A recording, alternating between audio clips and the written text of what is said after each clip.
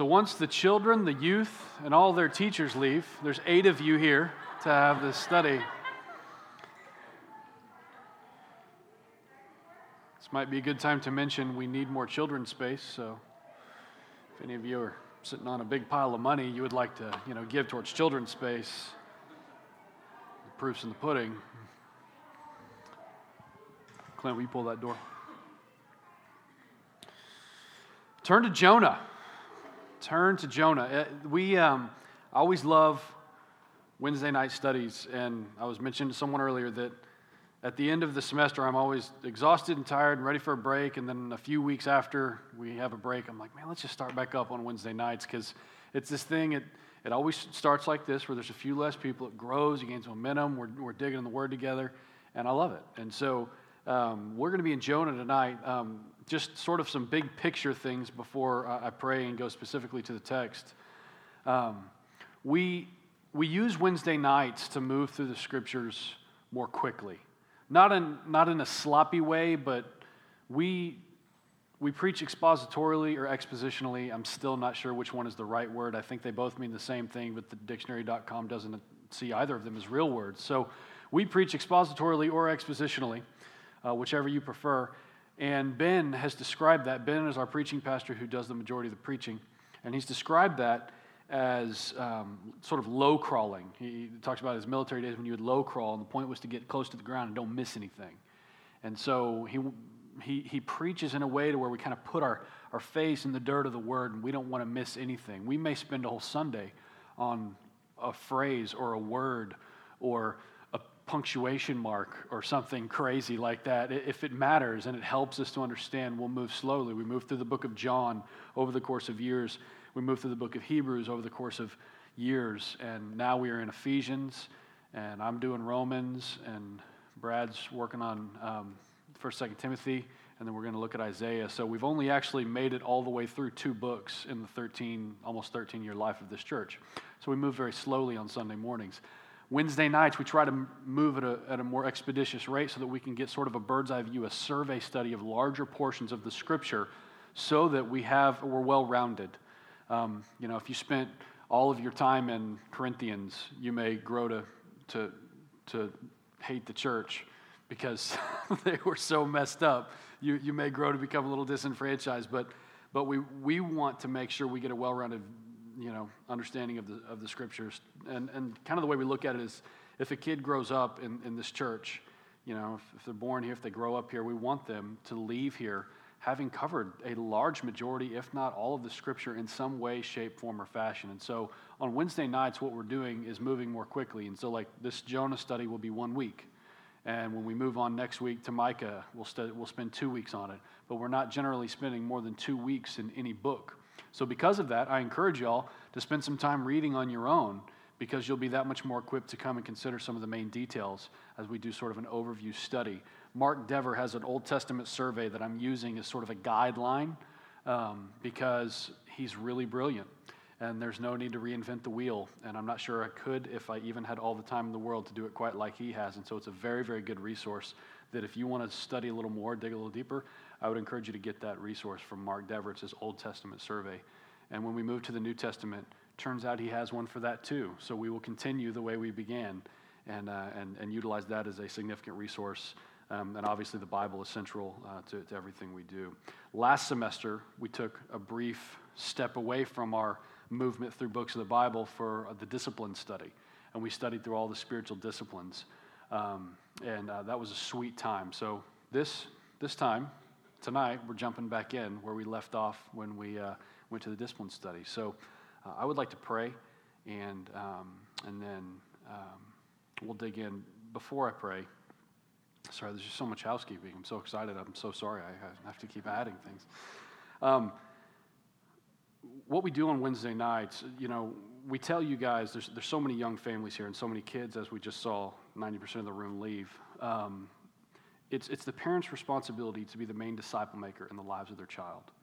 And so I grew up in a church where you would kind of take your kid to church and let a professional take care of it. Don't try this at home sort of approach. And we do the total opposite here, where it is clear that God calls you to raise your children in the fear and discipline of the Lord as you go, as you sit, as you lie down, whatever you're doing. you look for opportunities, you look for teachable moments to communicate the gospel and to share the truth about Jesus. And so on this study, our children are going through the Gospel Project curriculum, which there's apps and there's all kinds of resources that Annie and Tiff have available for you guys. But for those who are older, we are going through this together. And so they're always going to be 1 week behind where you are. So we're in Jonah this week. They're going to be in Jonah next week.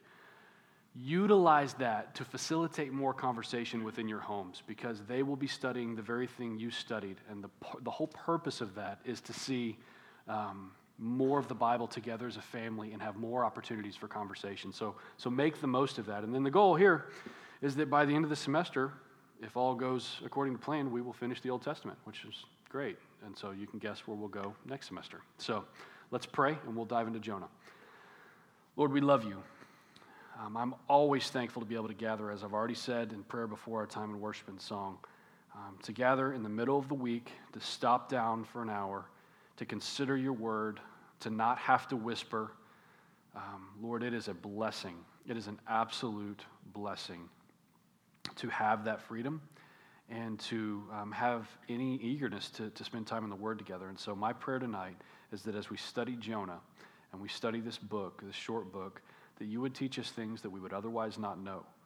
My prayer is that we would even, as we're doing with Sunday sermon, continue to think over these things when we leave, knowing that you give us understanding when we do that. Lord, I trust the work of the Holy Spirit. I pray that you would keep me in step with the Spirit. Just use my mouth as yours and say what you want to say. And as well, Lord, I would pray that you would keep me from saying anything that's not of you and that's not true. Lord, we also want to take a moment to pray for our school district and for all the kids who are getting back in classes, for all the parents who are getting back into routines and leading their families. And we also especially want to pray for our teachers, many of whom are parents. Pray that the teachers would really seek to serve the kids well in the environment of the classroom so that they would teach them well. I pray for patience. I pray for attentiveness with the kids. And I pray that ultimately you would be glorified in that time, especially for teachers who love Christ and who want to be servant-hearted, because Christ came not to be served but to serve. We love you, Lord. We thank you for our time tonight and pray that you would guide it. Pray these things in Jesus' name. Amen. Turn to Jonah. If you're not there, it's right after Obadiah, in case you're more familiar with Obadiah and not Jonah for some reason. From our previous studies, what have we learned about the prophets? What do y'all know about prophets? Major or minor?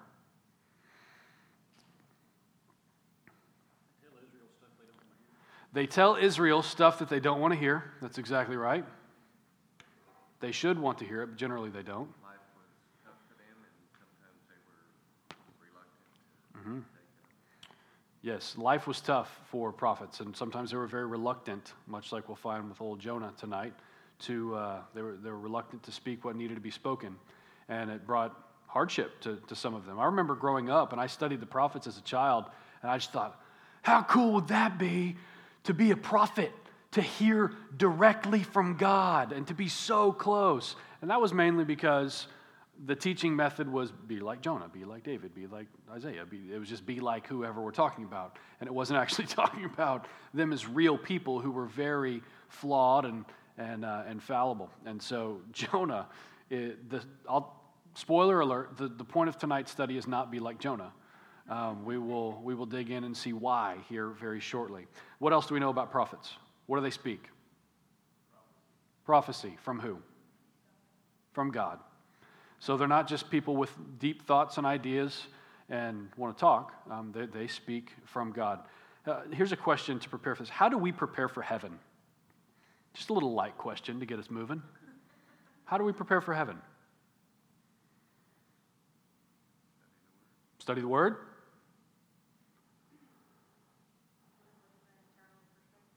Ooh, live with an eternal perspective. I love that answer.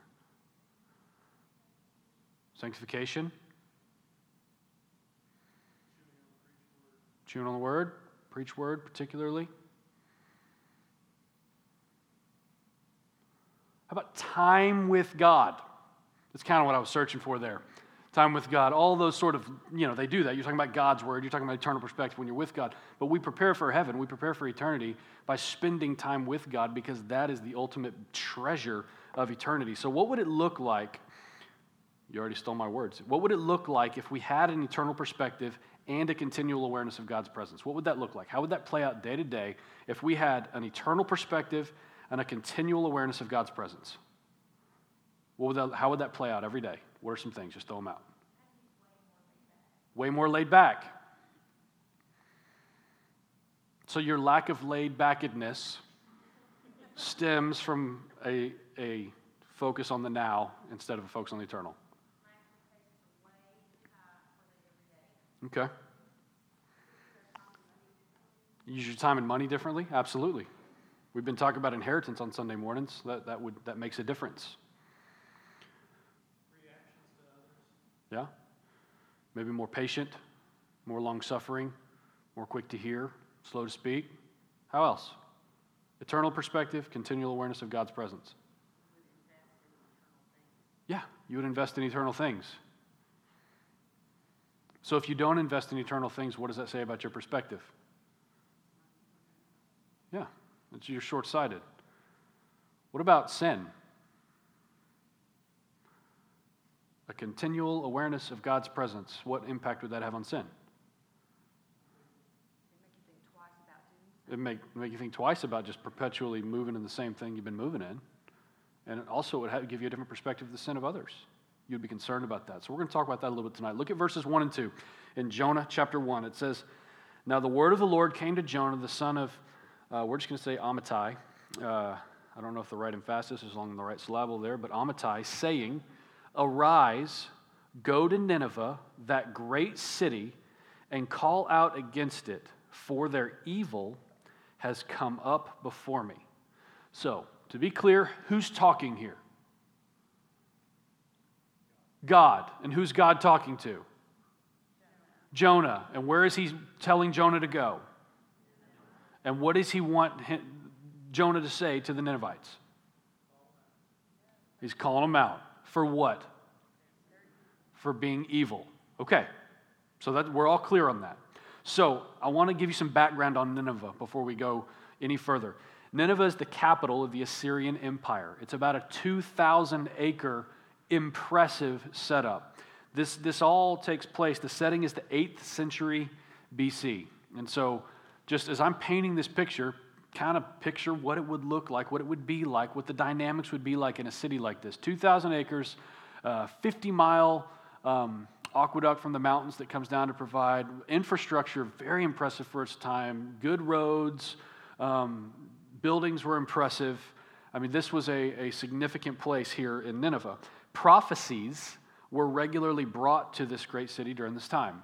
So a lot of these details you can just get from your ESV Bible in the front, the notes leading up to the book. And it helps when you're studying the Bible to see what the background is in these locations and what was going on in the lives of these people. So we have this 2,000-acre thing, 8th century, capital of the Assyrian Empire. Prophecies were regularly brought here. So there were so many prophecies that were being brought to Nineveh and to the Assyrian Empire that they actually had officials who were employed full-time to sift through all of these different messages to see if it was important. Well, that tells you something about the way that they thought. They were what we call polytheists, which means they believed in many gods. And they believed not just that there were many gods, but that those many gods spoke to them. And so they actually had people on staff to sort through all these different prophecies. So Jonah's being called to go there, so Jonah's going to go, and some staff members going to greet him and sort through this prophecy about the evil that's going on in Nineveh. We also know from ancient Assyrian records that a complete solar eclipse occurred on June 15th of 763 BC during the same time period. Soon after that eclipse, there were floods and there was famine. And so what we have in Nineveh is a setting of a lot of people who are very, very powerful, who believe in many gods, who believe that they can hear from the gods through these prophecies. They've got a staff ready to hear the prophecies. They had this solar eclipse that was a big deal. And then from that, there was famine. From that, there was heartache. There were hard times in there. And there was floods. And if you look at Jonah's timeline, he likely landed in Nineveh either months or years after this strained time for this capital of the Assyrian Empire. So, given the traumatic nature of their recent disasters, your ESV Study Bible notes that the Ninevites may have been fully inclined to believe their city was about to be overturned. Like it's kind of a prime time for them to hear exactly what God just told Jonah that they need to hear. Things are not going well. They may be convinced, in fact, hey, maybe we're not bulletproof. Maybe we're not a forever guaranteed thing, and they can hear something about being overturned because of their wickedness. So, the big picture, it's also worth considering the fact that the city's greatest century would have followed what would have been the special period of repentance. So if you look at the history books, you look at these Assyrian records, the goal here is repentance. And it's interesting because in the timeline, some of their most successful times, the height of their empire, would have followed a time of special repentance. So that's the background for Nineveh. So what about Israel's background? Because Jonah is a prophet for Israel. Again, your ESV Study Bible has an insightful note. If you go through and you look at the fathers and the granddads and the kings, you read through like 1st and 2nd Kings of your Bible, and you've heard Ben talk a lot about it's good king, bad king, bad king, good king, good king, bad king, bad king, bad king, bad king, good king, bad. And it's just up and down in these good kings and bad kings. And God would often relent when the good king would come, and there would be a time of not such terrible dynamics because of the bad leadership when good leadership stepped in, and the good leadership was always defined by who listens to God, who cares about God. And so, if you look through that family tree, what you'll find is that Jonah prophesied under the leadership of Jeroboam II. So Jehoahaz, you're going to need to write down all of these. We're going to have a quiz over it later. Jehoahaz was Jeroboam II's great-granddaddy, and Jehoahaz was a bad king. He was a really bad king, and his bad leadership led Israel into sin, into iniquity, into turning on from God, into listening more to the culture than to God, and the result was oppression for many years, and oppression particularly from Assyria. There's Syria here, and then Assyria's over here, here's Israel over here, and then here's Tarshish kind of down here, and then here's the Mediterranean where Jonah splits. Spoiler alert, Jonah didn't immediately do what he was supposed to. We're going to talk about that in a minute. But that kind of gives you an idea that they were being oppressed by those around them because they're bad kings. And the result was this oppression for many years. In 2 Kings 13:23, you don't have to turn there, but I would like to read it to you. You can turn there with me if you would like. 2 Kings 13:23, at least write it in your notes. It says this about God. And it's nice to prove the Bible with the Bible. And see these timelines all agreeing with each other and proving themselves. In 13:23 it says this. You see Jehoahaz reigning in Israel, Jehoash, which was the next one, reigning. And we get down here and it says in verse 22, it says, now Hazael, king of Syria, oppressed Israel all the days of Jehoahaz. So they were oppressed by Syria, who was closer, and then sometimes they were oppressed by greater parts of the Assyrian Empire. And it says this, look at verse 23. I'm saying all these things to get to this point. But the Lord was gracious to them and had compassion on them, and he turned toward them. This compassion of the Lord led to the time that Jonah's prophesying under Jeroboam. So this compassion leads to restoration and peace and relief eventually during this reign of Jeroboam. And the ESV says, Jonah witnessed firsthand the restorative compassion of God extended to his wayward people. So that's our background. So why is that background important? Why is it important for us to consider historical facts that might seem a little bit boring, a little bit tedious? Why is it necessary to do that work? Here's why. The stage is set, is it not? You've got this empire that is not godless, but they're polytheistic, so they don't believe in the one true God. They're in a hard time. If ever they're going to listen closely, much like us, when times are hard, when there's a strain, when there's affliction, when things aren't going exactly as we would hope, that's often when we listen more closely when God speaks. And it's no different with this empire. So, Things are not great, and the stage is set for them to hear something from God and maybe actually listen. Not only that, Jonah has experienced this restorative movement of God with his own people because they turned from him and then they turned back. And as one who speaks for God, you would think, man, Jonah, of all people, is the guy. He's the one in the perfect place at the perfect time to be like, yeah, let's go to Nineveh. I can't wait to throw down this 8-word sermon to the Ninevites and have everyone turn. You would think the stage is set perfectly. But look at verse 3. What's Jonah's response? But Jonah rose to flee to Tarshish from the presence of the Lord. He went down to Joppa and found a ship going to Tarshish. He paid the fare. He didn't do anything illegal. He was on the up and up. He paid his fare. Went down into it to go with them to Tarshish, away from the presence of the Lord. Anytime you see something repeated in Scripture, that means you're supposed to pay more attention. And so he is going away from the presence of the Lord. So what was it that was bothering old Jonah? The presence of the Lord. Absolutely. That's the problem here. So my question is this. Why did Jonah respond the way he did? Maybe out of fear? Hatred for an enemy. Oh, we're going to dig into that here in a minute.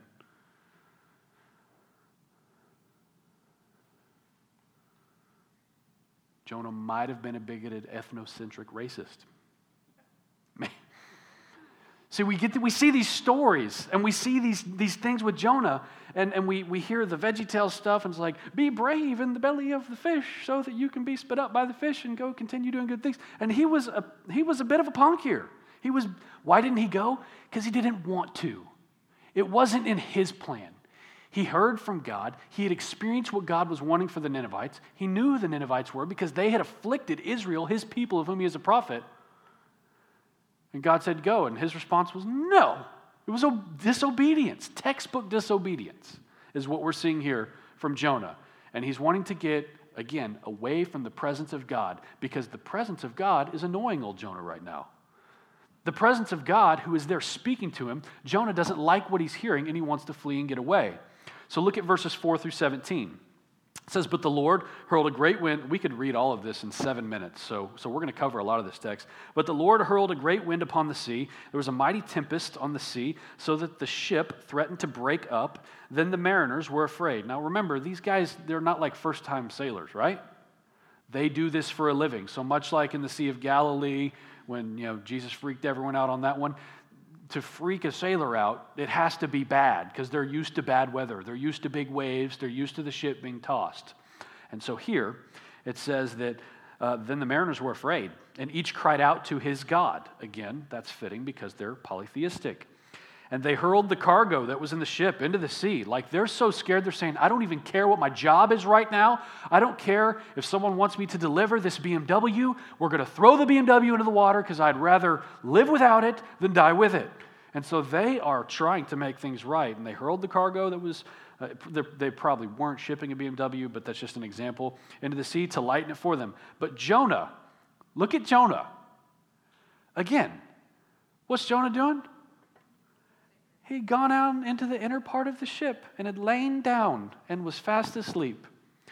So the captain comes and says to him, what do you mean, you sleeper? You sleeper. Y'all should say that. If your spouse is sleeping and you're awake, especially if the kids are awake and your spouse, what do you mean, you sleeper? Arise, call out to your God. Perhaps the God will give a thought to us that we may not perish. I mean, these guys are in panic mode, but what's Jonah doing? Whatever Jonah wants to do, which was take a nappy nap at that time. And they said to one another, come, let us cast lots that we may know on whose account this evil has come upon us. So it's not just a dire situation. Now these guys are saying, something's causing this. And they're looking around at each other, saying, someone is causing this. So they cast lots, and the lot fell on Jonah. What a coincidence. Then they said to him, tell us on whose account this evil has come upon us. What is your occupation? Where do you come from? What is your country, and of what people are you? And he said to them, I am a Hebrew, and I fear the Lord, the God of heaven, sometimes, who made the sea and the dry land. Then the men were exceedingly afraid and said to him, what is this that you have done? For the men knew that he was fleeing from the presence of the Lord because he told them. Then they said to him, "What shall we do to you that the sea may quiet down for us?" For the sea grew more and more tempestuous. I absolutely love that word. He said to them, "Pick me up, hurl me into the sea, then the sea will quiet down for you. For I know it is because of me that this great tempest has come upon you." So he almost looks noble, but he's just flat selfish. This is the part where sometimes if we misspeak this to our children, we say, "Oh, Jonah was just so brave. He put his life on the line and said, 'Throw me into the sea. I'll take it.'" And no, he would rather just die than deal with what he needs to deal with. That's where he's at. Throw me into the sea. Look what happens to the pagan sailors. You would think a bunch of pagan sailors who are a little bit hacked off would say, "Fine," and toss his tail into the sea. Nevertheless, the men rowed hard to get back to dry land, but they could not, for the sea grew more and more tempestuous against them. Therefore they called out to the Lord, not a Lord, the Lord. "O Lord, let us not perish for this man's life, and lay not on us innocent blood, for you, O Lord, have done as it pleased you." So they picked up Jonah, and they hurled him into the sea, and the sea ceased from its raging. Then the men feared the Lord exceedingly, and they offered a sacrifice to the Lord and made vows. So probably wasn't the plan that he had for evangelism on the boat, but by getting thrown into the sea, those guys end up worshiping the Lord at the end. And then look what happens. And the Lord appointed a great fish to swallow up Jonah. And Jonah was in the belly of the fish 3 days and 3 nights. So God responds by going after Jonah and not letting him run, because God's will is God's will, and Jonah is clearly running from God's will. The pagan sailors have a better response than Jonah, who's a prophet of God. I don't want us to miss this. The pagan sailors. I mean, if you've ever been around pagan sailors, you know they're probably not the most savory of characters. And imagine polytheistic pagan sailors, and they're sitting here trying to row hard so they don't have to throw them in. They say a prayer to the Lord, and they're showing a little bit more character that's more godlike than Jonah. And so at this point, the least responsive person to God's sovereign movement is Jonah. So let's go back to the opening of this book, that very first verse. "Now the word of the Lord came to Jonah, the son of Amittai, saying, 'Arise, go to Nineveh, that great city, and call out against it, for their evil has come up before me.'" What are we reminded about concerning God's view of evil? What? He hates it. Who initiated the conversation? God. Why? Because there was evil that he saw. Dever, in his book, he says, he makes a note, he says, "God is holy. You and I might become accustomed to lying and cheating, adultery and idolatry, hatred and murder, as commonplace as these sins are. But God has always been revolted by these things." This is a sobering reminder for us. We have television, we have internet, we have all kinds of manner of fleshliness that is bombarded upon our minds and our children's minds all the time. If we don't guard against it, you will be conformed to the world if you are not transformed by the renewal of your mind. That is a reality. We can inundate our minds with whatever we want at any moment that we want. It's at the tip of our fingers all the time. Evil has always been revolting to God. It always has been. It always will be. And it's a problem when we become sort of accustomed to it, because we're supposed to view it the way God views it. So my question is, what's the consequence of becoming accustomed to the things that God hates, and maybe what were the consequences for Jonah? What happens when we become accustomed to that which God hates? It's not that we're welcoming of it, it's just normal. They always say that word on TV. We always have men acting like women, and it's their choice. We may not say we love it or we welcome it or we cherish it, but what happens when we become accustomed to it? What happened to Jonah?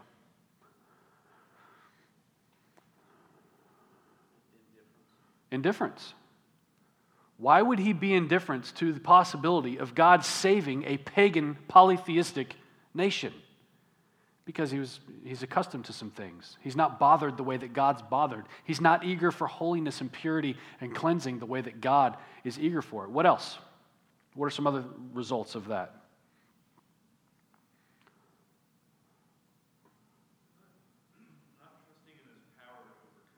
Yeah, not trusting that he has any power to overcome it, and in God's power to overcome for him.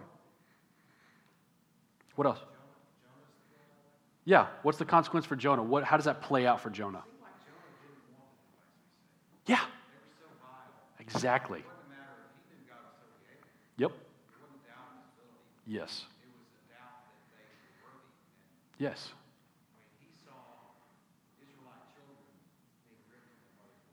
Yep. Mm-hmm. Yes. Yeah. Yeah, I'm thinking, when he said power, I'm thinking even the power that he could do such a thing because he has such hatred for, or such disdain for a people group. I mean, for these people who had oppressed him so horribly. He became self-centered.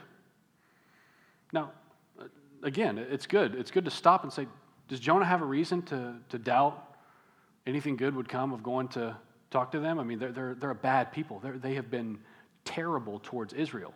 No doubt about it. He's from a hard place. He has had a hard life. There have been things he has seen that are nightmarish. But because of this view, what's happened here is he's became self-centered. He didn't view sin the way that God viewed sin in his own life or in the lives of others. He didn't view the need for a Savior the way that God did. And he didn't view the loss the way that God did. And even in his disobedience, though, that God goes after Jonah.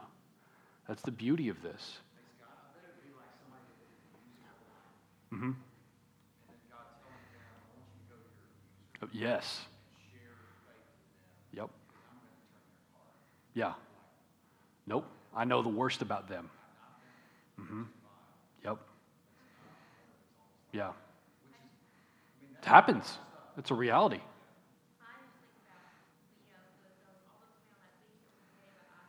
Mm-hmm. Mm-hmm.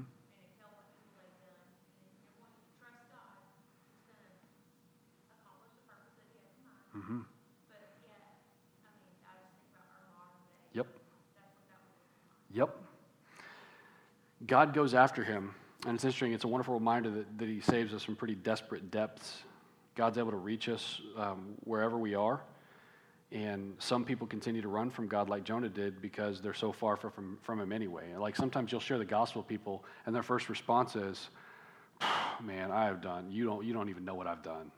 And it's like, no, you're not so bad that God can't pull you back in to use you for his purposes. God gives us this story to remind us, at least in part, that there's great hope and great reason to quit running from God. So if you're running from God in any way, and that can be big picture or it can be particular sin. So you can have a lifestyle where you've run from God. My brother is in a setting where he's surrounded by people who have just totally adopted the homosexual lifestyle. And they're practicing homosexuals. They're not just people who struggle with same-sex attraction, they're practicing. And as he and I have talked about this, I always remind him, because sometimes he's like, I'm a Christian, and sometimes it feels hopeless because it's just their norm, and I don't know how their norm is going to change, and everyone around them except me just affirms their norm. And I'm like, they're not so far gone that God can't rescue, that God can't, like if they would stop running, something might happen, and you just have to remind them of that. You have to speak truth when you see it, and you have to love them the way that Christ would love them. Or maybe for you it's a particular sin. Like maybe it's not this lifestyle where you've been running from God. Maybe there's this one thing you're holding on to where you're just continuing in it. Anger, lust, anxiety, fear, doubt, idolatry of any kind. I mean, sometimes we get into a place of saying, I've always done that. I've quit quitting. And the reality here is a reminder that God can save you from desperate depths because of his grace and because of his view of your sin and his view of evil and his desire to redeem you from it. Everyone who has ever been saved by God has been saved by God sending someone to tell that person truth. So it's really good as Christians to remember who God sent to tell you the gospel and urge you towards repentance. It may have been your parents, it may have been a pastor, it may have been a Sunday school teacher, it may have been a neighbor, it may have been a friend, but it's a good exercise to say, who told me about the Lord, and when did God draw me out of running from him and out of disobedience and out of not believing in him? It's good to remember who God sent to tell you the gospel and to urge you to repentance. you were as helpless as Jonah in the whale's belly. So these first 2 chapters, Jonah's in the belly of the whale. He prays, and it's a wholehearted prayer. I would like to spend a whole week on it, but we're not going to. But after he prays, and he comes to a place of repentance in the belly of the whale. And so it's significant. God keeps him alive for 3 days. This isn't just literary devices to communicate a story. It's not just metaphor or symbolism. We believe that this actually happened. And if you believe that there's a creator God who created whales, you can believe that he could create one that could swallow a man and he could stay alive. It can happen. It's a possibility. I remember that was one of my hitches as a kid. I was like, bull. I don't believe in that, but it's a reality. And we don't need to get caught up in the possibility there if you believe in a creator God. But what happened after he repented and after he gave thanks and after he called upon the name of the Lord, we see in 2:10, it says, "And the Lord spoke to the fish, and it vomited Jonah out upon the dry land." So in these first 2 chapters, Jonah runs from God's will, but God follows him. And then these last 2 chapters, which we'll spend a little less time on, is that he's running from God's love. You would think that after spending a few nights in that spot, praying, getting in touch with reality, realizing the desperate situation that you're in, and there's only one hope of you actually continuing in life, that you might obey God, getting puked back onto the shore where God wants you, you would think that at that point God would have your attention. There would be no more hiccups. We don't want any more whales swallowing us. I don't want to feel that sort of consequence ever again, and they would move forward. But that's not actually what happened. So look what happens. In chapter 3, he does what God originally said, and he goes to Nineveh, and it's wonderful. So look at 1-5. Then the word of the Lord came to Jonah the second time, saying, "Arise, go to Nineveh, that great city, and call out against it the message that I tell you." So Jonah arose and went to Nineveh according to the word of the Lord. Now Nineveh was an exceedingly great city, 3 days' journey in breadth. 3 days, it's significant, it's kind of a repeated thing. Jonah began to go into the city, going in a day's journey, and he called out, "Yet 40 days, and Nineveh shall be overthrown." That was his masterful sermon. That was the hope of the turning of a pagan, polytheistic, godless, like true godless nation to repent, to change their ways. And look what happens. And the people of Nineveh believed God. They called for a fast and put on sackcloth from the greatest of them to the least of them. Jonah's sermon is short. It's not real impressive. They respond with obedience. And look at verses 6-10. The word reached the king of Nineveh, and he arose from his throne, removed his robe, covered himself with sackcloth, and sat in ashes. And he issued a proclamation and published through Nineveh, "By the decree of the king and his nobles, let neither man nor beast, herd nor flock taste anything. Let them not feed or drink water, but let man and beast be covered with sackcloth, and let them call out mightily to God. Let everyone turn from his evil way and from the violence that is in his hands. Who knows? God may turn and relent and turn from his fierce anger so that we may not perish." When God saw what they did, how they turned from their evil way, God relented of the disaster that he had said he would do to them, and he did not do it. Like, this is a home run, right? By all appearances, this is an absolute home run. What follows is exactly what you would hope for every evangelistic endeavor. You urge people towards repentance, and they repent and follow the Lord and cry out to the one true God. And in doing so, God relents. The warning that he had, "You're going to be overturned," was no longer necessary because the reason for their being overturned had been repented of. So God said, "I'm not going to do what I was going to do." And from an evangelistic perspective, this really couldn't have gone any better. But look at chapter 4. "But it displeased Jonah exceedingly, and he was angry. And he prayed to the Lord and said, 'O Lord, is not this what I said when I was yet in my country? That is why I made haste to flee to Tarshish. For I knew that you are a gracious God and merciful, slow to anger and abounding in steadfast love and relenting from disaster. Therefore now, O Lord, please take my life from me, for it is better for me to die than to live.' And the Lord said, 'Do you do well to be angry?'" Why is Jonah angry? Because God saved them. What's Jonah angry about?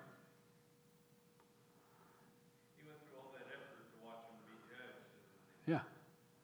Yeah, he was maybe a little more fired up about the judging part, but all the time he knew that God would relent if they would repent. And so, particularly, why is he angry? What phrase would you use to say why Jonah's angry? He certainly doesn't think they deserve it. But what's...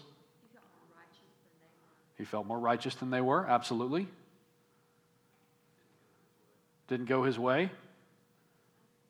Unfair. Why was it unfair? Why didn't it go his way? Why did he feel more righteous? Because they were evil. And God showed him mercy. Oh yeah, he definitely lost sight of his own sin.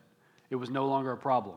Here what we're seeing is he's really, really angry because he knows how God is.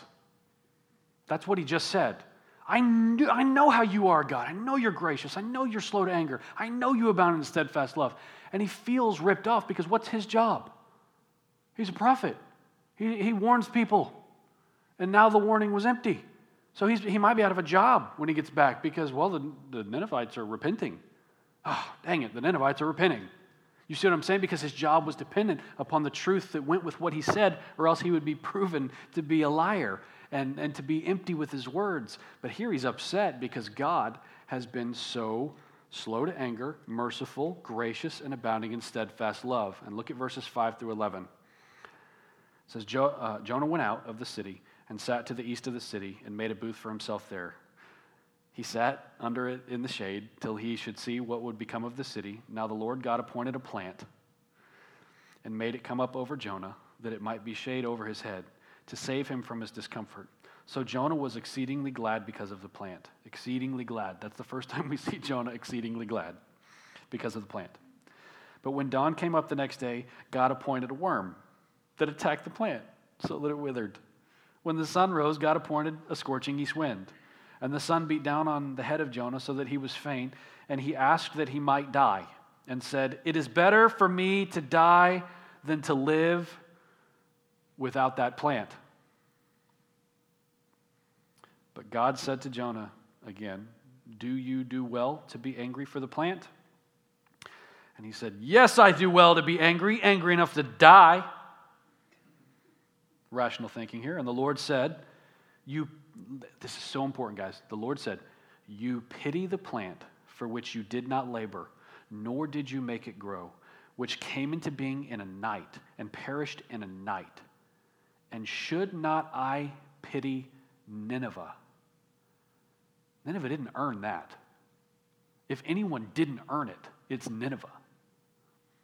"And should I not pity Nineveh, that great city in which there are more than 120,000 people," it's about the size of Frisco, "who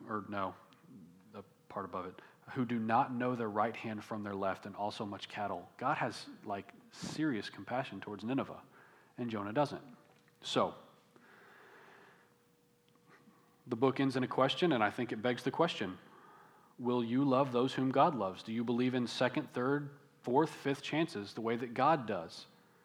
It's good to remember that the only reason the earth still exists in its current form is that there are children of God on this planet who do not yet know that they're God's children. That's why the earth still exists in its current form. There's people who need to hear the gospel, and once they all hear it, Matthew 24:14 says, "And the gospel of the kingdom will be proclaimed throughout the whole world as a testimony to all nations, and then the end will come." Dever has a note. He says, "A faithful preacher of God's word never revels simply in God's judgment." To be faithful to the word is not to render a person just ready for God's judgment. What that means is that to sit around and wait for all of the wicked people around you to be judged without any inclination to share the gospel with them, even if they are horrible, may very well reveal that your heart is a lot like Jonah's. It's important that we identify the ugly issues in our heart that cause us to resent the possibility of another's repentance. And I want to just share a couple, and then we'll close in prayer. Racism might be one. It's pretty rampant in Hunt County. We have a really ugly history of treating people with different skin color improperly. Racism is the belief that one race is superior over another because of characteristics that you think are inherent to a particular race. And so it's not just white people hating black people, but the push was white supremacy because you think you're better because characteristics are inherent. And it's ugly. And sometimes we won't share because of racism. Sometimes it's ethnocentrism, which is evaluating another culture according to the preconceptions originating in the standards and customs of your own culture. Americans are the worst about this, judging every other country by our country. We were doing a flag study with my children, all the flags of the different countries, and my little daughter says, "Daddy, look at these countries. They're all copying us. They got stars and stripes on all their flags." And I was like, "You snobby little American. Sweetheart, we're a baby. That flag's 1,500 years old with the stars and the stripes and different places on it." But it was just that perspective that you're looking at everything through the lens of the way you are. There's chronological snobbery that we do things, the way we're doing things now must be the best way it's ever been done because that's the way we do it. There's fear, there's selfishness. There's a number of reasons and ugly heart issues that may keep us from rejoicing at the thought of evil people repenting. I would ask you, given what we see with ISIS, given how we have seen Christian brothers and sisters lose their lives in terrible ways, I just want you to check your heart. I mean, you heard Ben mention earlier, like they saw some vile things. Israel was horribly oppressed by the Assyrians, and that's who they were being sent to love. I look at people who are doing missions over there, and I marvel, because I think, how can your heart be so in tune with God to be willing to risk things that many of us would never risk? How do you feel when a person of Middle Eastern descent sits next to you on a plane or at a restaurant?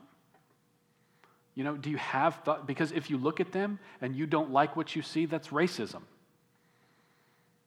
A lot of our grandparents would say things about black people that are terrible because they had a bad experience. You have one bad experience with one person who's different than you, and you label that entire race as faulty and wrong and less than yours. That's racism. I'm sorry you had a bad experience, but God calls us to love the nations. I mean, Jonah is a loud, loud call to love the nations. It's a loud call to be willing to take risks for the sake of the gospel, to view sin the way he views sin. When you see the sin that's taking place because of people who are against God, it should break your heart. It should make you want to see them turn and repent, not just be judged. Now, there is a part where God over and over again will say, judgment's coming. That's a reality. But you don't just revel in the idea of judgment. Until then, we don't know who is his and who is not. In fact, Matthew says, it says to make sure not to separate the wheat and the tares because you don't know. You may throw people into the fire that weren't supposed to go into the fire. What you do is you sow and you share and you love and you share the gospel and you take those risks that are necessary to reach people where they're at. And so this reality here is a heart check for us. 2 Peter 3:9 says, "The Lord is not slow in keeping his promise, as some understand slowness. He is patient with you, not wanting anyone to perish, but everyone to come to repentance." God's aim, God has always been more committed to reaching the world than his people have been. God's always been more committed to reaching the world than his people have been, and that's why he sent Christ. And I'm going to send an email explaining how Jesus is better than Jonah, so y'all can spend some time reading through that in your own studies this week. Let's pray. Lord, you are great and greatly to be praised. I confess that there's so much housekeeping in these first Bible studies that it's hard to get into the study, and Lord, there's just so much more on the table.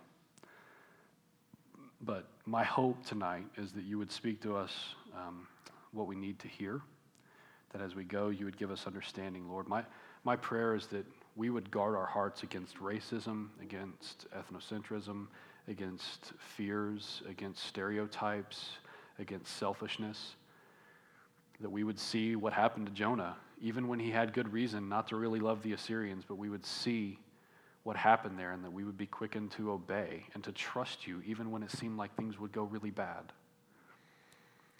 Lord, I confess in front of this whole group that in this area, I have been a coward many times.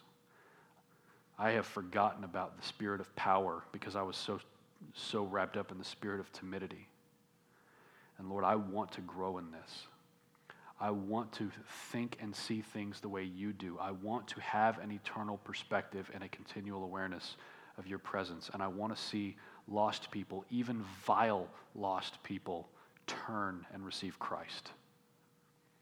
And I know that as that happens and as that Great Commission is fulfilled, that then the end will come and you will return and you will establish your kingdom here on earth. Lord, we love you very much. We thank you for our time tonight. We humble ourselves before you and ask you to continue to teach us. Pray these things in Jesus' name. Amen. Y'all go get your kiddos and be looking for an email from me.